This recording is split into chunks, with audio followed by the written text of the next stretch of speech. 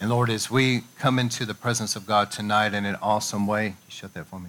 Lord, we thank you, Lord, for the power of the Word of God to go forth tonight in glory and power and strong anointing, that everything will be accomplished in and through this, that your will to be done. Lord, we submit this time unto you. We resist, we bind up anything of the enemy that would try to hinder, distract, resist, oppress this word in any way. We commit to be bound and go from this place in Jesus' name. And everyone here and anyone that's going to be watching. But I thank you, Lord, for your Holy Spirit moving upon us to give us good, fertile soul of hearts and minds and lives, anointed eyes and ears of the Spirit. As you speak through me, everything that needs to be said tonight, that everything will be accomplished in and through this, that your will to be done, and the winds of your Spirit carried everywhere it needs to go. We thank you for hearing and answering the prayers over these services and sermons. In Jesus' name we pray, we believe it, we expect it. Amen. All right. Well, I'm dealing with part 5, so I can't recap too much. So if the concept of blessings and curses is new to you, I can't go back and cover too much. But let me open with Proverbs 18:21. This is part of what blessings and curses are, but it's not the whole. Proverbs 18:21, death and life are in the tongue, and those who love it will eat its fruit. And that's kind of what I want to focus on tonight. We've already covered a lot of information. Blessings and curses are very real, very powerful. And it's like a blessing can be on a person, kind of like Joseph's coat of many colors. You don't see it, but it's there. And that blessing has come. It can come from God. It comes from authority figures. There's such thing as generational blessings. But however that got on a person, that blessing is on them, and it influences everywhere that they go and all the people they come in contact with. It will open doors for them. It'll turn things in their favor. The opposite of that is a curse. A curse over somebody's life will work against them. It also will influence everywhere they go. The people that they're around, the situations they come into, the workplace, whatever, it's constantly working against a person. However that curse came, might have come because of their sin. It can come because of mouths that speak it, and it can travel down family bloodlines. And so that's all I have time to say, to recap, if you will, on blessings and curses. But they're very powerful. And as I talked about last week and the week before, they can carry on from generation to generation, sometimes even hundreds and even thousands of years. And you remember the example of the 3,000-year-old curse from King David on Mount Gilboa that's still at work today in Israel. So it can carry on for a long time. And so how do we release blessings? This is important tonight because this is going to kind of maybe close out this series of, part 5. I might do one more. But how do you release a blessing? Well, tonight, at the end of this, I'm going to have my Father release a blessing. But a blessing is simply released by faith, okay? And as I talked about in previous sermons, it can come by something spoken. A blessing can come by touch, like an impartation of a blessing. But it's something that is placed on a person. You guys remember at the conference, Brother John Davis, such an honor to have him. And he stood up here and released a blessing over us and over, of course, Prepare the Way was here with us. But it was an invoking of a male authority figure standing in that office of authority as a covering to us in many ways, as a spiritual father in many ways to Sandy and I. But release that blessing, like a spiritual father's blessing. And how powerful it is all the time. I mean, I hope we don't take for granted, my Father here speaking a blessing over us. And as a pastor, standing in that office of a pastor, I try to speak a blessing over the church as much as I can. So blessings are powerful, but curses are very powerful as well. And I wonder sometimes, you can take, and I'm going to try to say this the right way, you can take a really good kid and put them in a really bad environment, and it can really damage them and them turn out not well in life. And one of the examples of a bad environment would be having authority figures over them always cursing them. speaking that they're idiots, they'll never amount to anything, things like that, just cursing them. That not only will wither their little spirit and cause them to be insecure, but it's a lot more than that. Those words have power to follow them and try to cause those negative things, you see. So in the same way, you can take a kid that may be a troubled kid that has a rebellious tendency, kind of difficult, and you can put them in a really good environment where they're raised, and they'll turn out well. Because, same thing, this is one thing, not the whole, but if you'll have people in authority that will put blessings on them. And I'm not talking about positive reinforcing speech. I'm not talking about that. I'm not talking about just praying for them, even though that's important. I'm not talking about just prophesying. That's important too. I'm talking about that you place on them a blessing.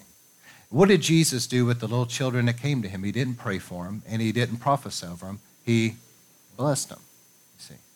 So there is putting a blessing on somebody, and that blessing comes on them like a garment, and it will follow them. And they don't really understand it. There's a mystery about blessings and curses. It's something that traffics in the realm of the unseen. And here in America, where we, one of the bondages, I think, in America is not only pride and great rebellion, but one of the bondages is like to a scientific type mindset that you have to see it to believe it. And you have to prove it scientifically to believe it. You see, that's not going to work in the realm of the Bible, okay? This is something that traffics in the realm of the unseen. But blessings are awesome, powerful. Now, I'm just going to give you a couple things. I'm not going to dwell too long because I want to, release a blessing tonight. But blessings are released by faith. Just like we pray by faith and you believe that you have received it. When the Bible says that you pray according to God's will, if you do, you know that he hears you. If he hears you, you know that you have what you ask. So there's an aspect of praying and believing that you have received it. And then after that, you believe in your heart and you speak faith out of your mouth that it's happening. You're calling things that are not as though they were. And as you believe and speak, mountains move. That's prayer and that's faith, okay? In a similar way, you release blessings by faith. And you receive blessings by faith. And then you walk out blessings in faith. So you may receive a blessing, but if you live a life where you expect negative, you're a pessimistic person, you expect the negative, and you always speak in negative, it's going to hinder those blessings in your life from really fully manifesting. Does that make sense? So not only do you release blessings by faith, you receive them by faith, but you have to daily walk them out and believe that you're blessed. You see, the mindset should be this. I may go through all kinds of this, that, and the other in life, okay, whatever. But I am blessed, and regardless of whatever trial may come my way, it will ultimately turn in my good and in my favor. And so I want you to see some things in the scriptures. Again, this is the fifth part, so there's a lot of things I could say, but we have to move on. So the power of blessings, I want you to see this. Now, Abraham was blessed by God in every way. So every area of Abraham's life was blessed. His health, mentally, emotionally, financially, he became very wealthy. Relationally, he was blessed. His seed was blessed. Okay, Isaac was blessed. God even blessed Ishmael. So every area of Abraham's life was blessed. I could go back through that, but we've covered it. But I want to show you tonight the power of this blessing following him around. Do you remember the story when Abraham ended up going to Egypt?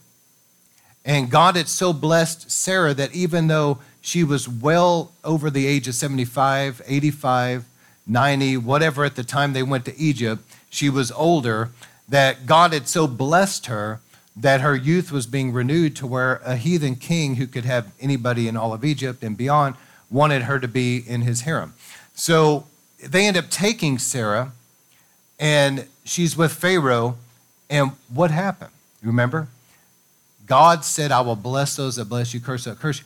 Abraham, the blessing on Abraham caused a plague to break out in Pharaoh's house. Are y'all remembering this story? Now, because that broke out and it was working against Pharaoh, Pharaoh ends up not touching Sarah, rather returns her back. So the negative situation turns in Abraham's favor. But not only does he get his wife back in an impossible situation normally, he also, Pharaoh says, look, load up a bunch of goods and throw this wealth at him and tell him to leave. So not only does Abraham have a negative situation turn around in his favor, he ends up being so blessed with wealth that he goes out of Egypt with like the spoils of Egypt, so to speak. Do you see how a blessing turned it? And it happened again later on. There was another king that did not know that Sarah was Abraham's wife and took her, and then it broke out and all that. But anyway, it's an interesting thing to see how this turns situations that are negative in your favor, okay? Also, I want you to remember the story of Balaam.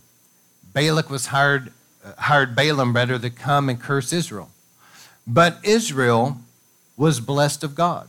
And as long as Israel was living obedient and doing right, it was impossible for Satan's servants to really truly curse Israel under those conditions.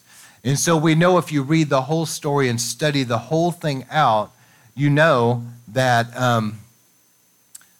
that Balaam ends up teaching Midian and Moab and those women, teaching the leaders to send the young women in there to seduce Israel. And then in sin, God judges them. But I want you to think about this. When you're blessed of God and you're walking right before him, even though the enemy may have people trying to curse you, it cannot affect you. It won't be able to stick. Okay? All right. And then also, I want to bring out some other things about blessings. Many people have wrestled curses, and God wants you to be free from that. But there's a principle here as well. So even though the story of Jacob and Esau that went to Isaac to be blessed, and you remember how Jacob stole the blessing from Esau, it was through trickery. We know the story. My point in this is very simple. Whenever Esau came in before Isaac and said, "Could you bless me?" Isaac said, "I've already blessed your brother, and there's nothing that I can do now. He's blessed." I want you to hear what I'm saying. Once that blessing came on Jacob, it was there from now on. And his father understood that. Did y'all catch what I just said? Once somebody really receives a blessing, it's with you. And that blessing followed Jacob, and it turned things in his favor. Even though Laban used him and all of that, at the end of the day, when Jacob left, he went there with nothing. When Jacob left, he left very wealthy. You see, it turned in his favor. So that's the power of a blessing, that once it comes, it's there from now on. Did you know also that in this unseen realm of the spirit realm, where blessings and curses traffic and affect things, did you know that angels enforce blessings? Let me say it again. Angels enforce blessings. Just like demonic spirits enforce curses. If there's a curse, demonic spirits are at work. They're trying to push that through and make things happen against the person. But if there's blessings on a person, the angels will enforce those blessings. We know also that angels help to enforce prayers being answered, and they help enforce true prophecies to come to pass. Do you remember the story? I'll just give you a quick example about how angels enforce prophecy being fulfilled. There's a lot of different examples in Scripture, like in the days of Hezekiah and many others, but just one that's really well known We all know that it was prophesied even from the Garden of Eden that Jesus would come. It was also prophesied that there would be a voice crying in the wilderness, prepare the way. Isn't it interesting that Gabriel was there to make sure that all of that was going to happen, just like the prophets spoke?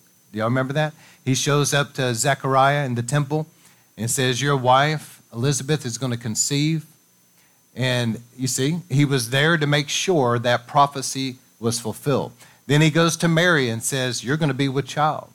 And so there's angels that enforce. How many feel like you have some prophetic words over your life that you truly feel are legitimately from God? Okay, they may not happen tomorrow. Sometimes the outworking of them can be many years. But I promise you, if it's from God, and if you're in faith about it, the angels of the Lord are just as interested in making sure that God's purposes are fulfilled as you are. And they're going to help make sure that God's will is done. Because if it's a true prophetic word, then it's God's will.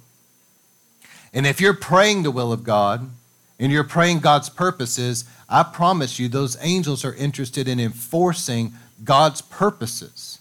You're praying for your lost loved ones. What you don't see in the realm of the unseen is those angels making sure that the enemy is kept off them. So angels enforce blessings.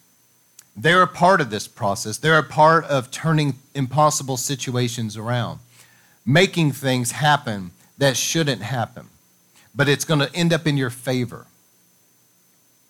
And let me just encourage people, if you could please, if there's anything in this series I've covered, if you could please hear this, because I talked to you about that book, Blessings and Curses You Can Choose by Derek Prince, and I talked to you about Redeeming Your Bloodline by Cyril Vina.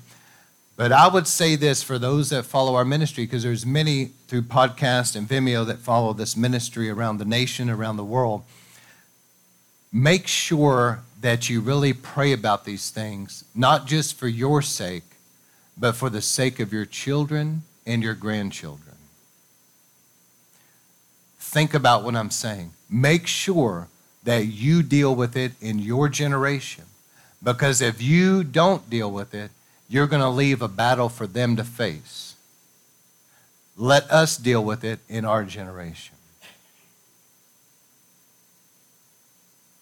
And so last week I couldn't get into this. I'm going to deal with some things briefly. But how many knows God has called us to preach the whole counsel of God? And so I want to talk for a few moments where I left off last week. And I'm going to deal with some ritualistic type curses and things that are sent against God's people. And I'm going to deal with cursed objects and cursed houses, etc., just things like that. It's a little bit different. This is some things a lot of times you're probably not going to hear too many places. But it's in the Bible and we need to know. And so one of the things I want to mention, this is exactly where I left off last week, was this. Curses that are sent in the spirit realm by Satan's servants. So I know you know the story about Balaam, which I've already mentioned. Now, Balak hires Balaam. What was Balaam? Balaam was basically what we would call like a witch doctor or a medicine man or some kind of a shaman. He was some type of a occult practitioner who was a religious leader of sorts.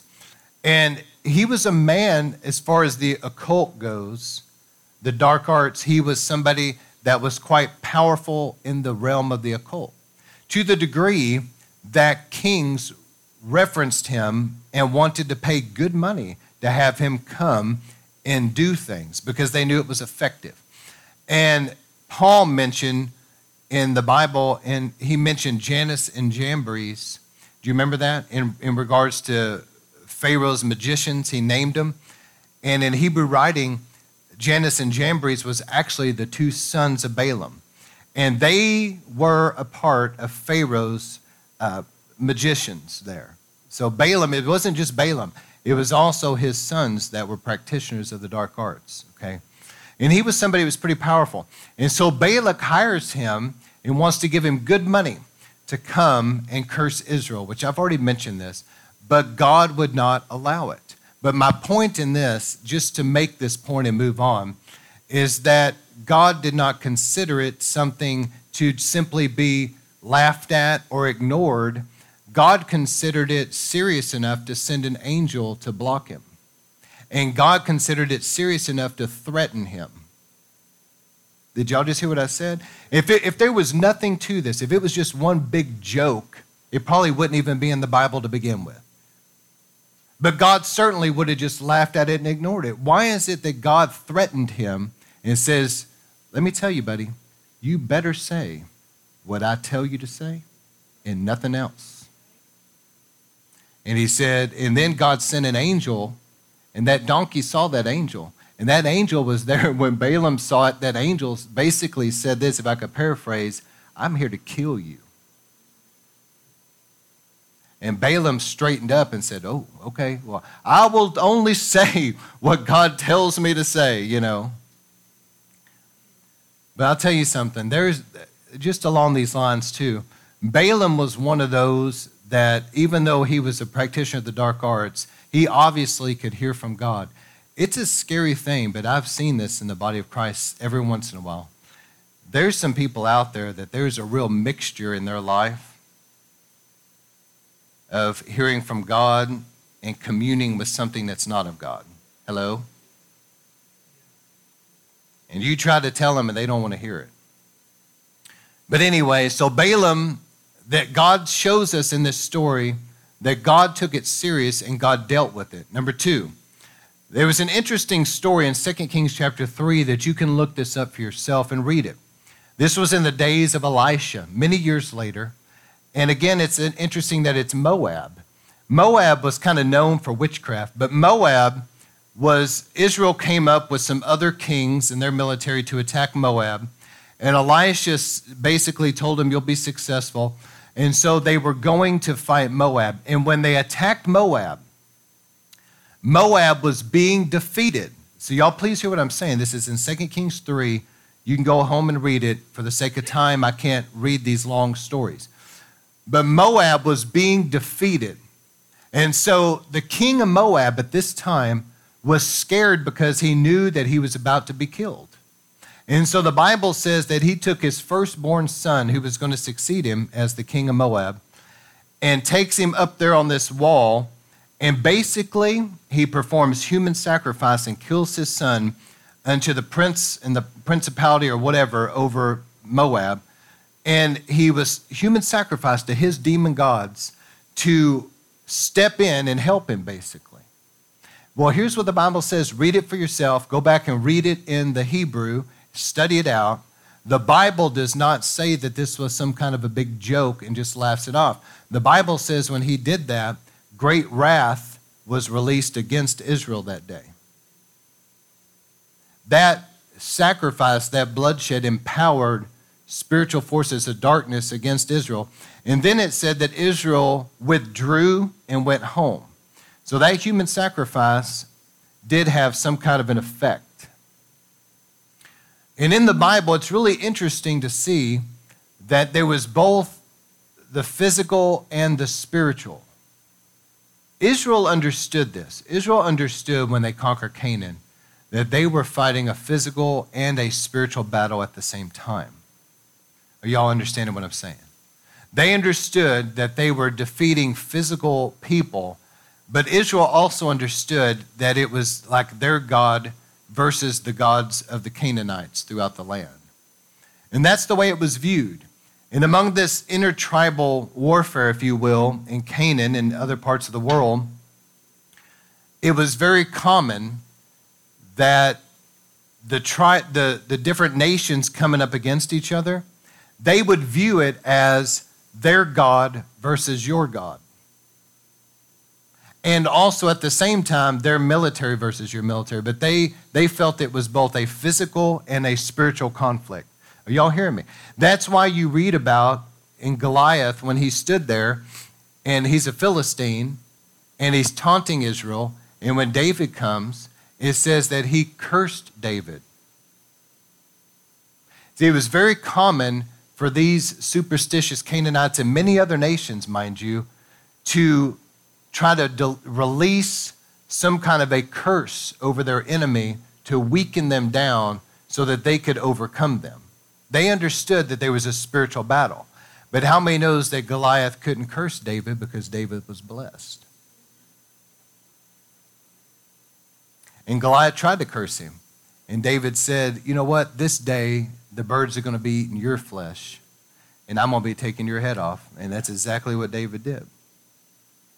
So just understand that this whole realm of spiritual warfare, the clash between these principalities, is what you're dealing with between these nations, was each nation had like a principality over it.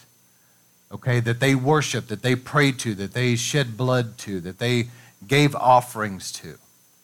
And they would summon that deity to go to war with them, you see. There was this clash.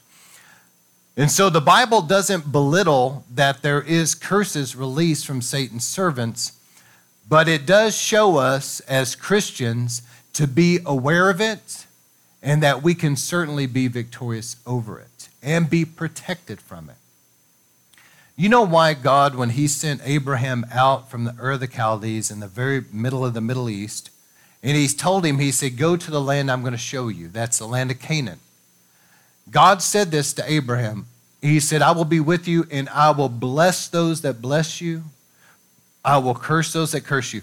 God put on Abraham a blessing that was on him like a garment. Everywhere that Abraham went, he was blessed. Now, why did God put a blessing on Abraham? Because he wanted Abraham to be protected. You see, when somebody's truly blessed, the enemy has an extremely difficult time coming up against them because everything's going to end up turning in their favor eventually. And there's an element there of great protection that comes from being blessed.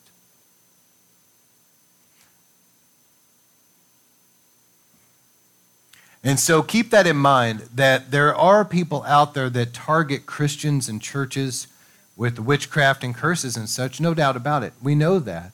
And the Bible doesn't say it's without power. It does have some power and effectiveness.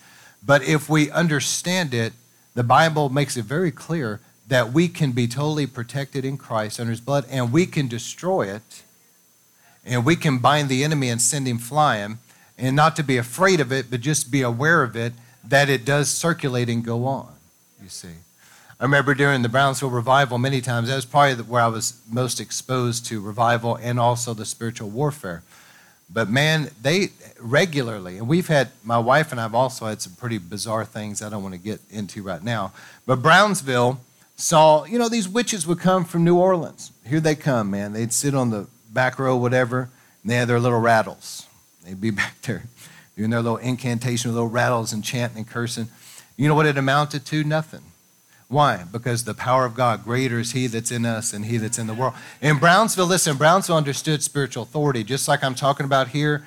They didn't take it lightly. They understood it was going on, and they took authority over it, and they drove it out. Let me say before I move on, I'm trying to be... So there is, somehow this got out there. I don't know where it started. I'm just trying to tell people that you can't just ignore things. And there's a group out there of people that are kind of in a revival circle that must not have a lot of knowledge about spiritual warfare. But let me just warn you, that have you guys, some of you too young to see, but back in the day, Bugs Bunny, anybody ever seen him? Do you remember when, it might have been a different cartoon, but it was like these cartoons, and then in it, somebody would supposedly get killed in the cartoon. Next thing you know, they're on like a cloud, and they got their little harp. It was funny. Okay, it was funny. All right, well, this is what they believe, I guess. They think that all of us are just going to sit around our little cloud, and we got our little harp, and we can just worship all the time, and the enemy's just going to go away. Wouldn't that be awesome if that was the case? Let's start passing out harps, man. This just, we're just all going to sit around and just sing. Everything's going to, he'll just ignore him, and everything's just going to be fine. I mean, it's laughable. But they really believe it. And if you try to tell me different, they'll get mad. So there is an element here that we're in a conflict. And what does the Bible say? In the days of John, the kingdom of heaven suffers violence, and the violent take it by force. That's certainly not physical violence, but it is a spiritual violence. That means that we take the gates of hell. And again, when Jesus said the gates of hell will not prevail, I've said this many times lately, that doesn't mean we're sitting back here with our shields up, getting beat up, but we're just not going to give up this gate we got. It's not like that. The picture is that we are going to the gates of hell and we're taking them down, you see. That's the picture in the Greek. And so there is an element here of warfare, but the warfare is something that we've got to be offensive about. We've got to take authority over. All right, so here's a couple quick things. I'm going to move rather quickly because I think River of Life already knows this. This is more for the sake of those maybe that haven't heard it. Deuteronomy 7:26, it talks about different things that are occult, but it says, do not bring a cursed object into your home or you like it will be cursed. So did you know you can bring a curse upon yourself by bringing cursed objects into your life? And so those that are practitioners of the dark arts, the occult, will carry things, they call them like a talisman or something worn, something that they carry in their pocket, a jewelry, but something that's supposed to bring them luck and power and protection, etc. How many knows that it doesn't really bring luck, power, and protection? Actually, it brings a curse on them. And the only thing that's going to be moving around in their life to cause something supposedly good is going to be demonic spirits. So also, though, you've got to be careful as a Christian to be very careful about what you have in your house. Because if you go and you bring things into your property, maybe you go to other countries or maybe you go to certain stores and they have occult objects, things like pentagrams and goat's heads and certain occult books, occult books, okay? Things that are used in dark practices and also other religions, little statues of Hindu gods, etc. And you start bringing this stuff into your home, you don't realize that you're bringing a curse into your home. And it's likely that you're going to open the door for spirits to come into your home. And these type of things, okay, just like, for example, there's certain, you remember the Apostle Paul? Let me try to explain this. The Apostle Paul, handkerchiefs and aprons were brought to him. Remember this in Acts 19? The anointing, the power of God, the glory of God somehow got in that handkerchief, apron, whatever, and was sent out because in those days, there wasn't vehicles. It would have been hard for a sick person to travel. It would have been hard certainly for a demonized person.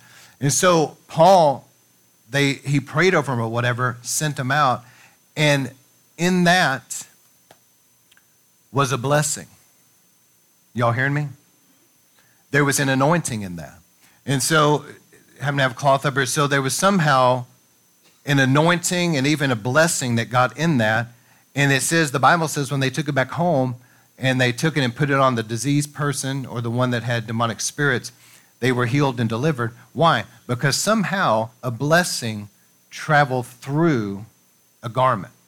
Okay? In the same way, there are certain things that have like a satanic anointing and a curse on it. And it acts like a lightning rod. How many of you guys have ever seen a lightning rod? I mean, it just draws lightning up, to it because of its height and its metal or whatever. It acts like a lightning rod in the house that attracts demonic entities to that dwelling. So just be really careful. Be careful about what you bring in your home. Be careful about whether it be the movies or shows or video games, whatever. Be careful, be selective, because if you bring things in that has witchcraft and occult practices in it, it's dark, it's satanic, or it's sexually explicit, it can open the door for evil spirits. If somebody wants a demon in their house, a good way to go about it is to watch pornography in that house. I'm just telling you. So I could go on, but you get the idea. Just be careful because you open the door through explicit sexual material to demonic spirits of like lust and perversions. There was I got so many stories. I'm trying to stay on track here, but I remember I'll give one. There was a lady one time that came to me. I was preaching along these lines. I was talking about homes, and she came up to me in confidence. She was a young lady, I would guess probably between 25 to 30.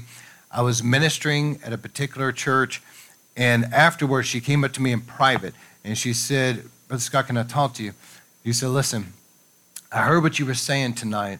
And she said, I think that you need to pray for me. She said, I moved into this apartment. And she said, I found out later on that before this apartment, who was living there, but she said, I started sleeping in this apartment. And she said, I started really having trouble sleeping. I began to have sexually explicit dreams I've never had before. And she said, and not to mention, she said, I began to have weird homosexual type dreams and things that I've never, ever had in my life. And she said, I was wondering what in the world could be going on. Then I found out that there were 2 lesbians that rented this apartment before me. They had allowed evil, perverted spirits in that apartment. So what do?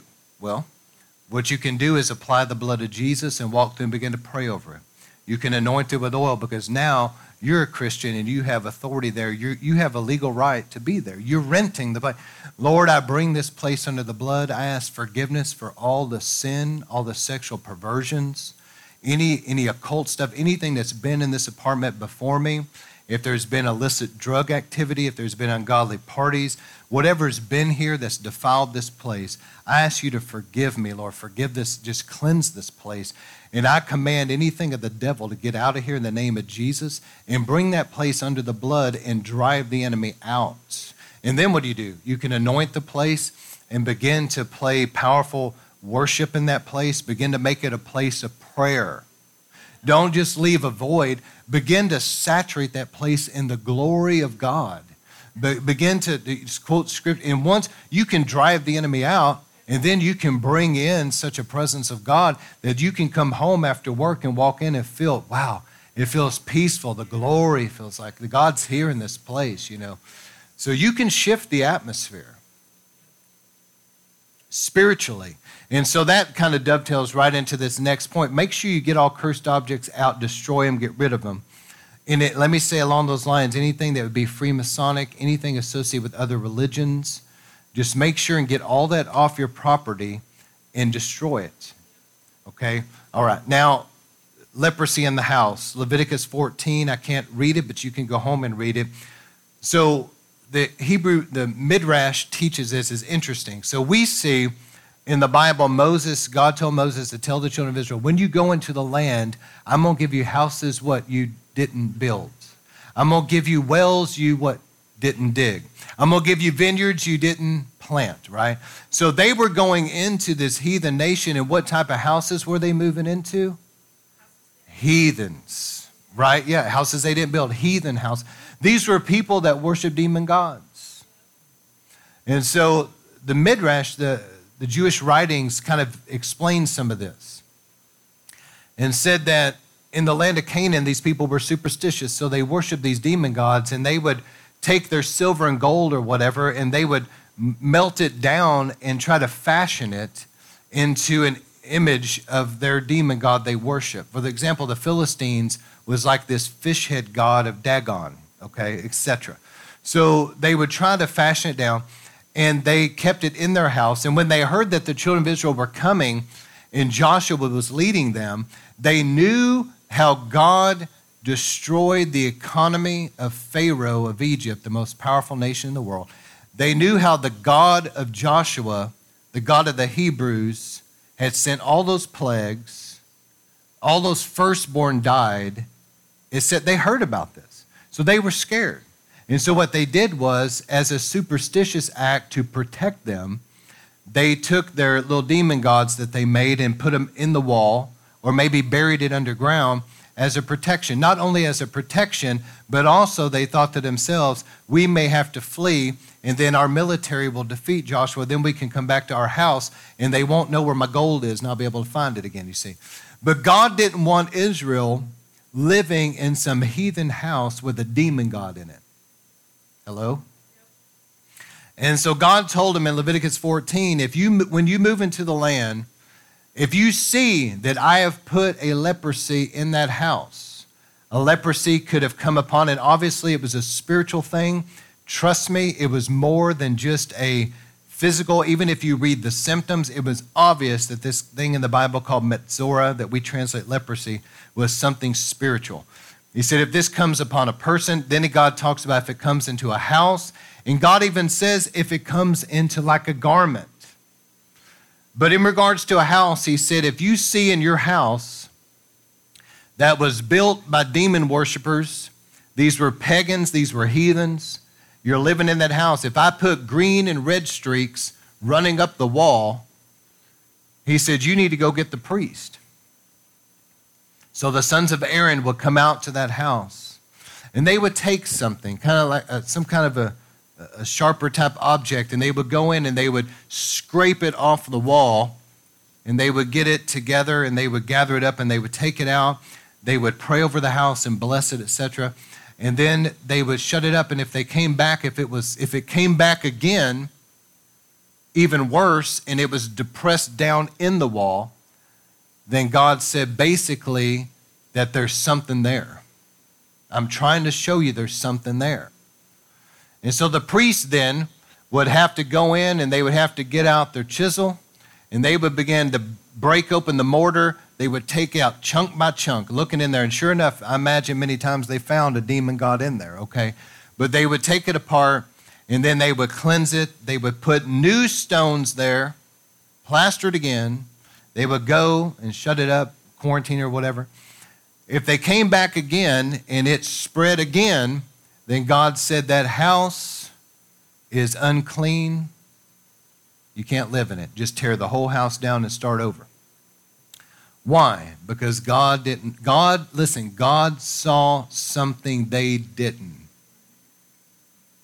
God knew that there was something spiritually off there. And he was trying to show them through the green and red streaks, he was trying to show them that it was spiritually contaminated. This isn't something that your Lysol or whatever is going to be able to scrub down. This is something spiritual that would have to be dealt with spiritually, you see. So you've got to go through, and when you see that God shows you something, there was this true story. This family, Christian family, had moved into a home, and once they got in that home, all kinds of hell broke loose. And they ended up contacting a minister because it was so bad they could not get the victory. And there were other stories. Those of us that minister about these type of subjects, people contact us because they realize, hey, this person knows that this is real and I need help, and they talk to us about things. But anyway, there's other stories like this where, they found out that something was in the home, something in their possession. They told them to get rid of it, and then it cleared up. But this particular family, they went through the home, they prayed, they searched it. They could not find anything that was some kind of a demon god, some type of idol, anything that would be connected to something that would open the door to the enemy. They prayed over the property. They did everything they could, but it was warfare. Their health, their night's rest, their relationships, they were fighting torment. They didn't understand it. And out of a desperation, they were on a fast. They were really crying out to God. And they were walking down in the basement praying.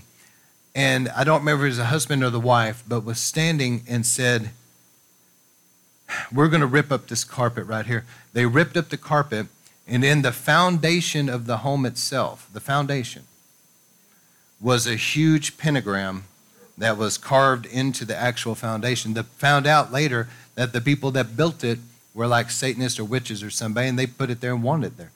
So they end up realizing we just simply need to sell this house and move to another house. So there's a lot of stories though where people have had things in their possession. I've seen this several times now where somebody would come to get prayer or they would have something wrong. And I remember one story where a man of God was praying for a lady and she was having struggles, and he said, well, what is that you're wearing? And she said, well, this necklace, and it ended up being something she didn't need to have. It was something occult or whatever. He said, well, listen, I'll pray for you, take that thing off. She took it off and God healed her after that. See, there's something. What does the Bible say? Don't bring cursed objects into your possession because what? Like them, it brings a curse. Once you get rid of it, the curse can be removed, and then the blessings of God can flow, you see. I would also say a couple more things tonight.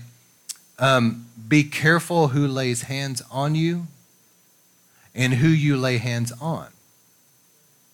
If I don't feel led to pray for somebody, I don't. It's not necessarily that there's always something wrong with them. I'm not saying that. Sometimes I just try to do this. What God tells me to do, I do it. And what he doesn't tell me to do, I don't. And how many knows that's just a simple life, and I think that's just wisdom.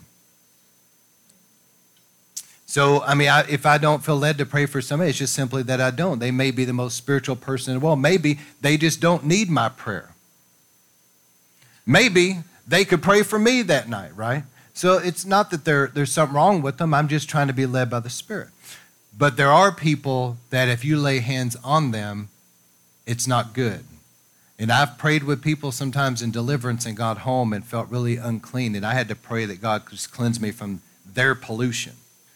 And vice versa, you better be careful who lays hands on you. Because there's some pretty ungodly people out there. Not only that, but some people that are Christians, but they're just not people that need to be laying hands on you. So that's why we screen it. We always have. We screen who lays hands on people, who teaches, and who's going to go around prophesying over people. And I've shut down a few people.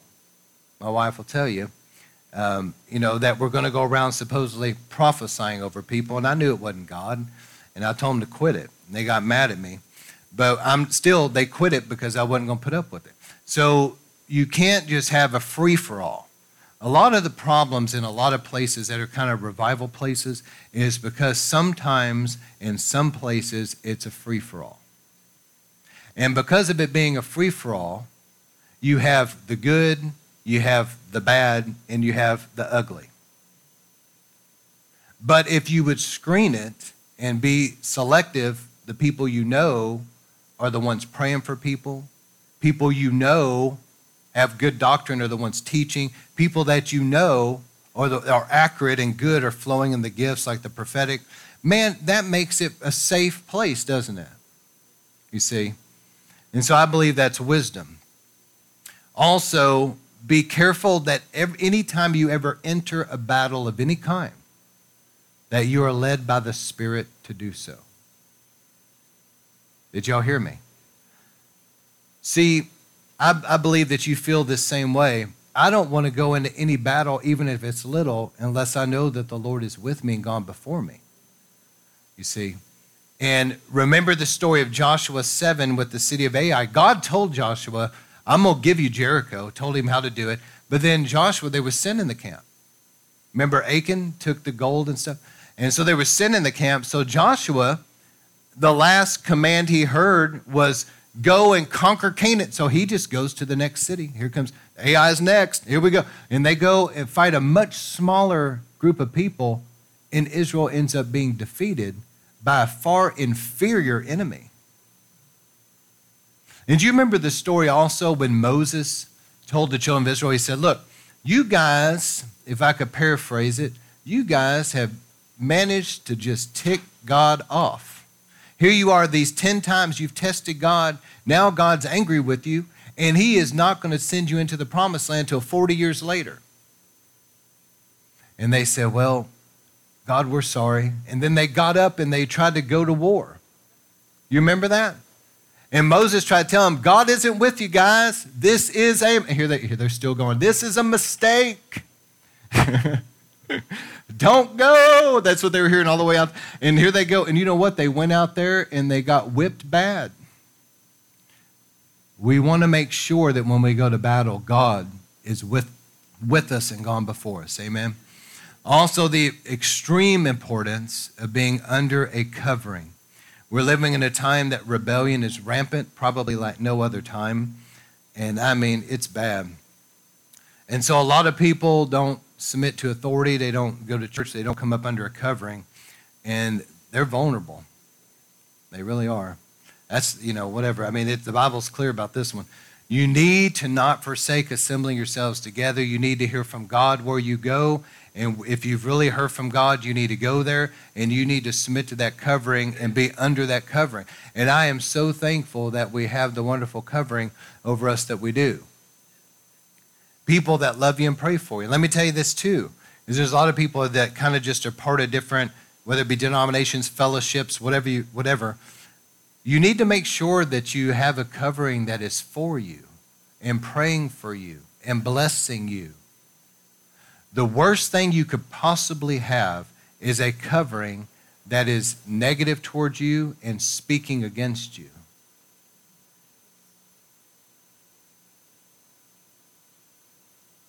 Also in the Bible, let me just give a couple warnings. The Bible says in 1 Corinthians chapter 6, touch not the unclean. Come out from among them, be separate, be holy. Don't touch the unclean. So be careful about handling things that are defiled and polluted spiritually. There was many stories like this, but this also goes with kind of going on satanic property. Just use wisdom where you go and all of that, and pray about it. Because I remember a story, Kenneth Hagin, and I love Brother Kenneth Hagin, man. He's got some awesome stories. But he was saying one time that him and his family went to, I believe, if I'm not mistaken, it was the Dome of the Rock, okay? And they were there as tourists or whatever. But he went into this Islamic area, And how many knows the principality of Islam, the Prince of Persia and all that? It was a satanic thing. And went up in there, it was like a tourist thing going through. And he felt the presence and the power of that evil that was there from the Islam, etc. And he said this, he said, my son, some kind of a spiritual force hit his son and threw him backward on the ground. And he said the force was so strong that it knocked him out of his shoes. He was over there and his two shoes were right here. And so he prayed for his son, and God raised him up. But his story, the point of the story was just be careful about where you're going. Because when you go into places that you're trespassing into satanic territory, just be aware that you're going in there trespassing in satanic territory. Be careful.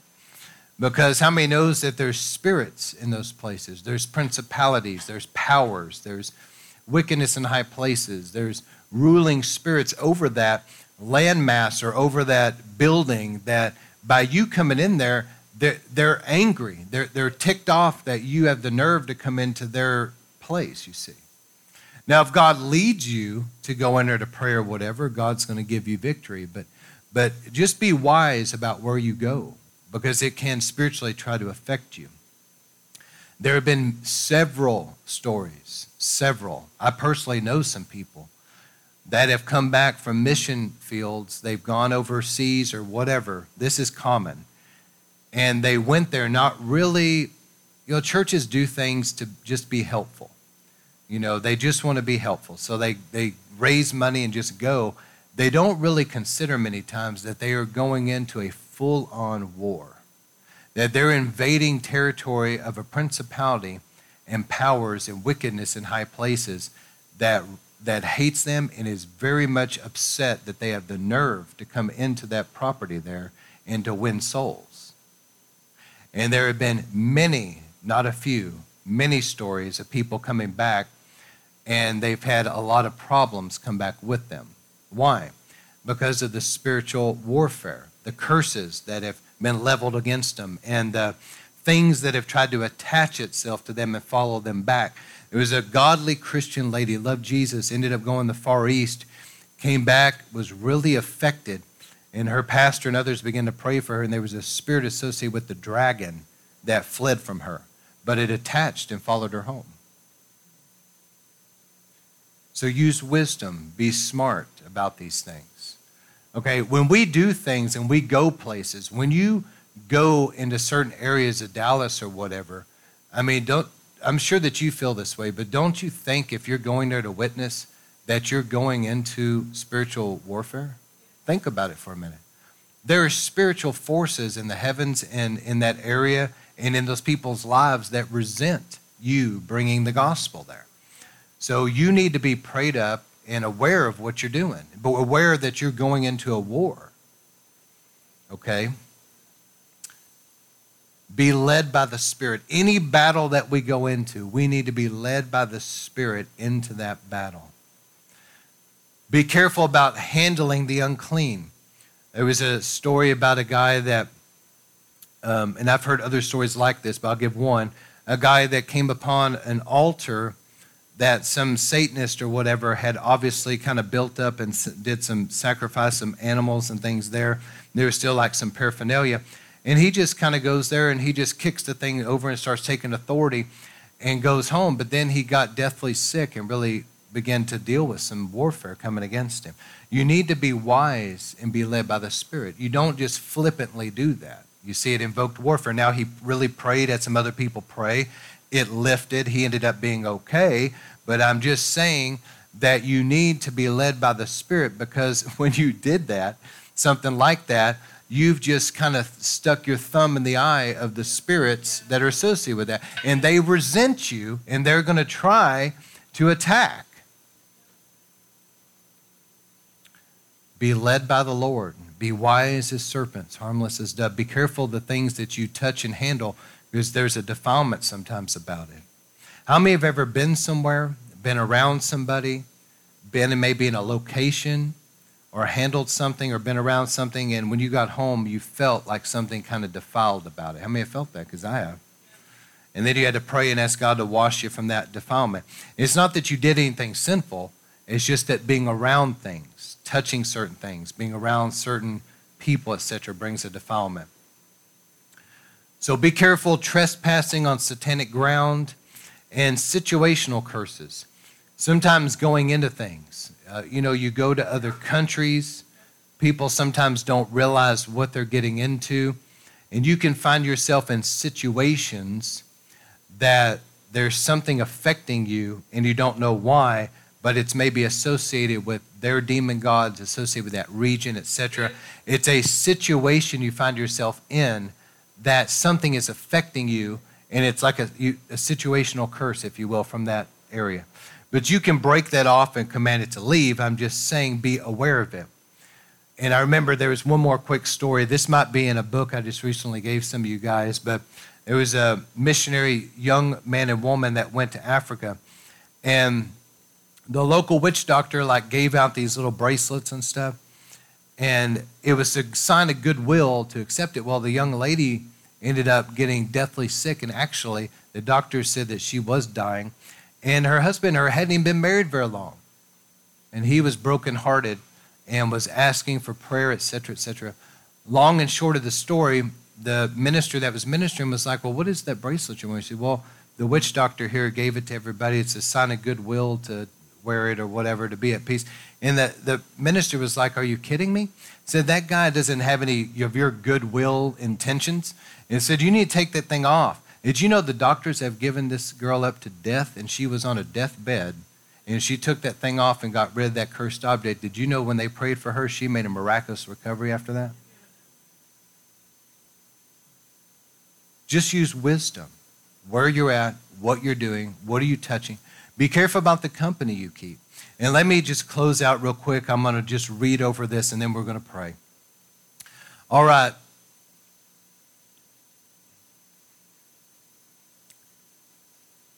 Briefly about the world of the occult. The word occult means hidden. The reason why many times people look into the occult is because they want some kind of a hidden knowledge or power that other people don't have. So there is an element of pride in that, to have power over others, knowledge, esoteric knowledge others don't have. There's also an element of rebellion associated with it. But many times as well, this spiritual darkness, there's an iniquity, kind of a spiritual lust, if you will, sometimes in people that draws them toward this darkness. And it can go back generationally. But the occult has three basic branches.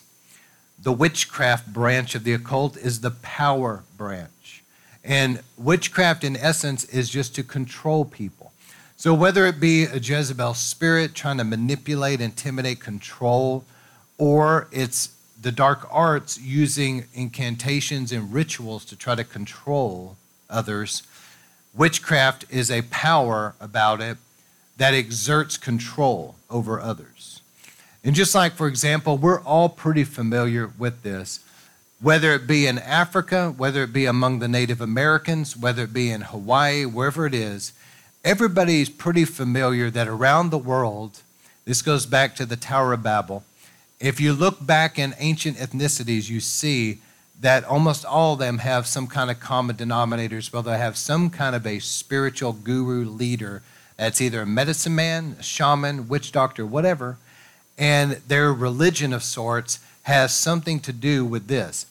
How many of them do you see that they get those incantation drum beats and they begin to dance around the fire? And what are they doing? Like the prophets of Baal, remember, dancing around trying to shed blood, or what? They're trying to summon spirits, and also through that put a curse on their enemies. Do you see? And so witchcraft is the dark arts, and I'm not going to say much more about it, but people that practice witchcraft have learned through different types of rituals, different types of incantations, etc., bloodshed, they've learned to release a power over others to control them, either to destroy them or whatever, but it is release evil spirits to affect them. Also, the second branch of the occult is divination. And divination and or necromancy. Necromancy is just consulting the dead. So divination in general is seeking information. And so that's why people that have like a Jezebel spirit also usually have a divination spirit about them. But divination is Python in the Bible. And what Python is, this is a spirit. Divination has to do with going to fortune tellers, psychics, clairvoyants, maybe practicing that, whatever. It's seeking information. They learn to use diviner's rods. They try to read the zodiac, the stars. They try to read palms. They, take things like bones and runes and different tea leaves or whatever to put them and read them. It's to get illegitimate information from a demonic source. So it's information. And if it's necromancy in general, it's, holding hands in a circle doing a seance, but somehow trying to communicate and receive information from demonic spirits. Even though they won't say it's demons, you better believe it is. And then the third branch of the occult is sorcery. This is the material branch. A witch doctor may give some kind of a potion for somebody to drink.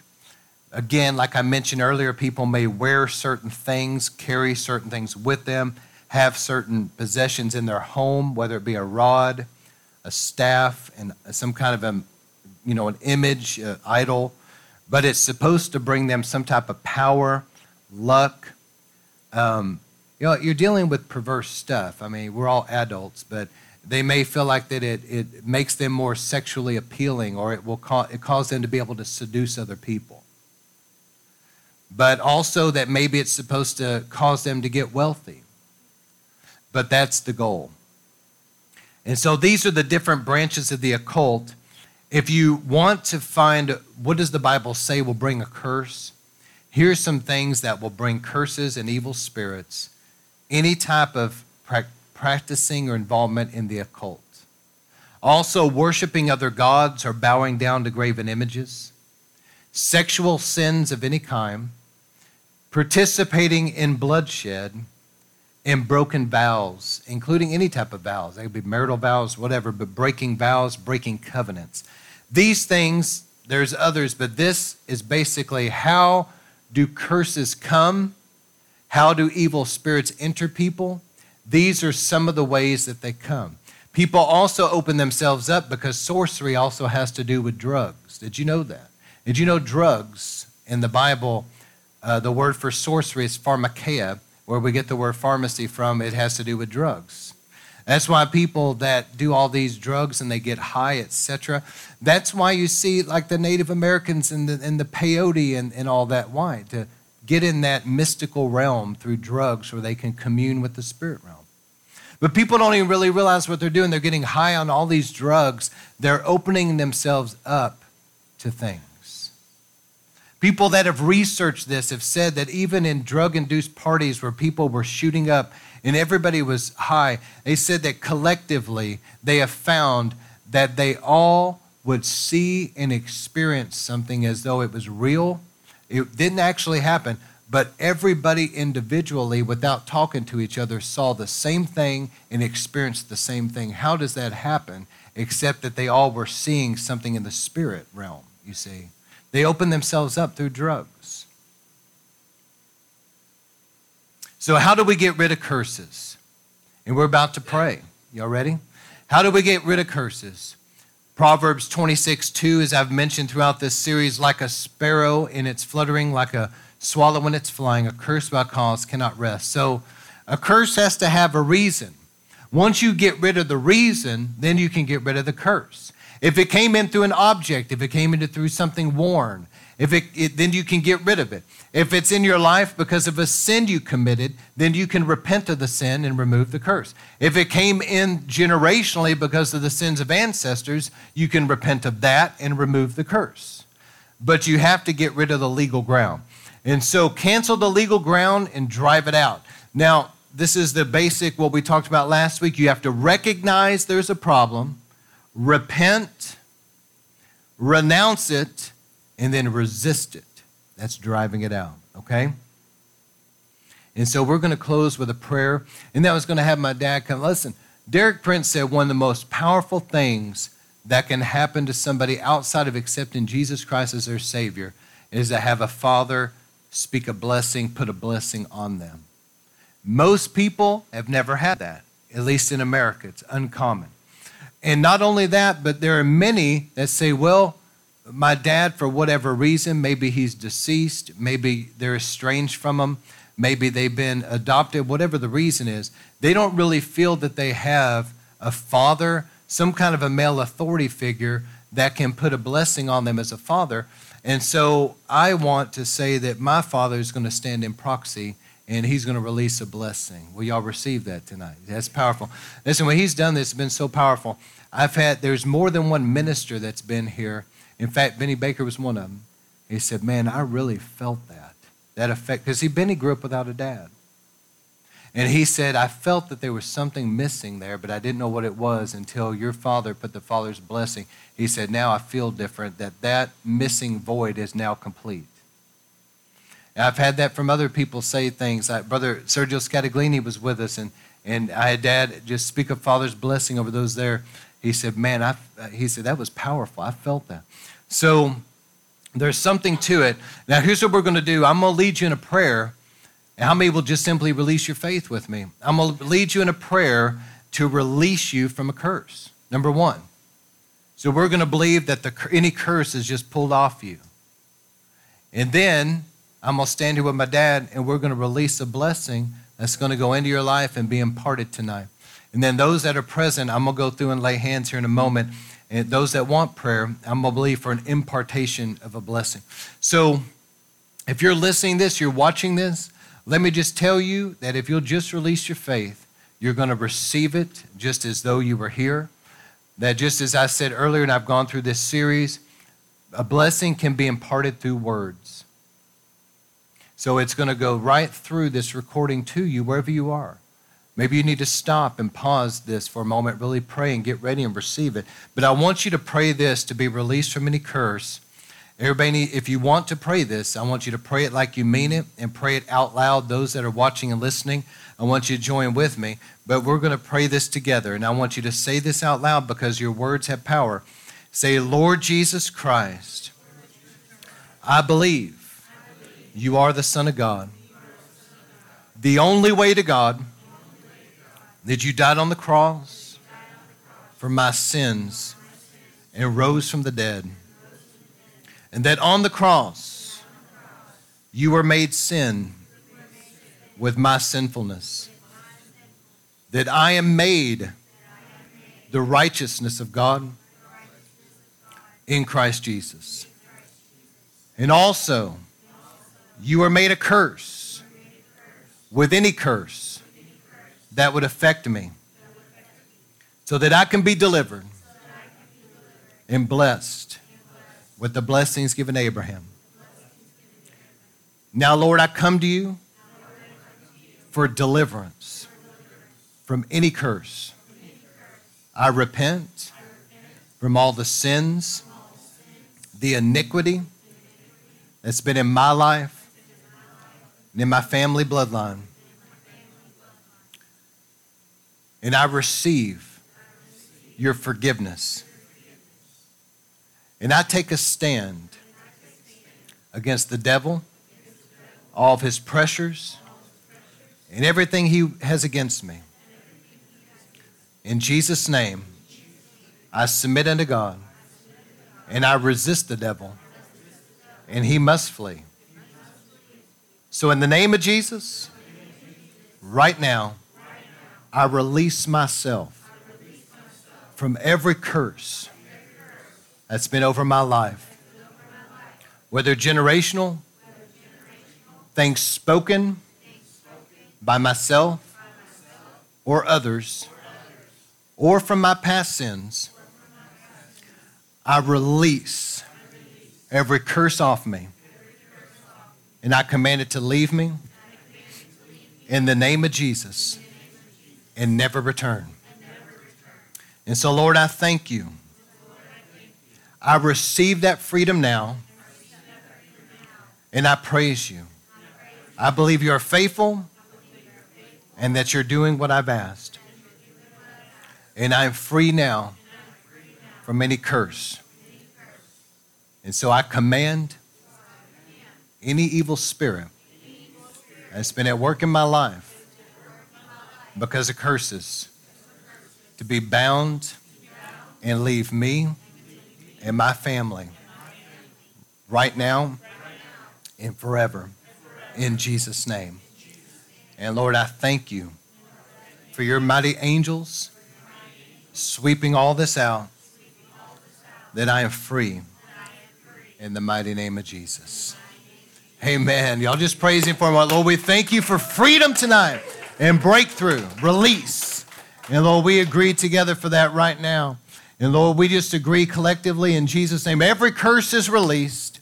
Everything of the enemy out in Jesus' name. Freedom, breakthrough in this place. Now I want my father to come. I'm going to stand here with him, and we're going to release together a father's blessing. Let's make sure this is on as well. And I want y'all to receive this tonight. This is powerful. I've seen people actually, I saw one guy, as he spoke this blessing, like get delivered. It was powerful. God just set him free. This is an awesome thing. So wherever you are tonight, maybe you're driving, whatever, receive this, okay?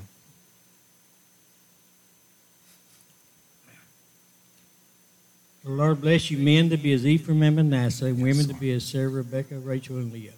I bless you with a long, healthy life. No sickness or disease will come near you, and you will live in perfect health. I bless you with financial prosperity and abundance. May the works of your hands be blessed and prosperous, and you be successful in all things. And as the Bible says, may you be the head, not the tail, the top, not the bottom. May you have the ability to gain wealth and have durable riches on all that you own. May every place the soles of your feet tread, God give you victory. I bless you that the angels of the Lord will continually be with you to minister to you and to protect you. And God always give you victory over Satan's kingdom and all things. May you have peace and favor with all people and complete victory over all your enemies. I bless your marriage, your family, and all relationships to be filled with peace. May they be wonderful, satisfying, and fulfilling for you. May your home be a place of God's peace in his presence, and the sounds of joy and laughter be heard in them, and unconditional love be consistent in them. May you and your spouse be godly and virtuous in all ways. May all your children grow up godly and bring honor to your family name. May you enjoy your children and they honor, obey, and respect you. May you have mental and emotional health and well-being as you live a righteous life before the Lord. And God give you the grace to forgive everyone from the heart. I bless your night's rest to be sweet in God's presence. May you continually walk in the fullness of the freedom, victory, and the dominion that Jesus paid for you to have at the cross. May you have clear direction, leading of the Holy Spirit, wisdom from the Lord, spiritual discernment, a controlled and disciplined life, courage, faithfulness, boldness, peace, happiness, fulfillment, contentment, hope, and a good outlook on life, a listening ear to God, knowledge of God's Word, an obedient heart to God's Word, a pleasant personality, pleasant speech, protection, provision, safety, and assurance of God's love and grace, strength and the grace to live a righteous life and succeed in all things. May the Lord make and keep you healthy and strong, physically, mentally, emotionally, and spiritually. May any weakness in your life become a strength in Christ. And as the Bible declares for you, may the blessings of Abraham, every spiritual blessing in Christ, the promises of God be yours. May goodness and mercy follow you all the days of your life, and you dwell in the house of the Lord forever. Lord bless you and keep you. May his face shine upon you. May he be gracious unto you and lift his countenance upon you and establish your life in his peace and manifest presence. So now may these blessings come upon you and your family and your descendants. I bless you now in the name of Jesus. Yes, Lord. Just say this out loud. Lord, I receive that. In Jesus' name. It's on my life. From this day forward, I thank you for him. In Jesus' mighty name. I felt the anointing up here when he was doing that. Wow. Listen, we're going to put on some worship. If you want prayer tonight, intercessors, when you get prayer, I want you to begin to pray, and we're going to spend a few minutes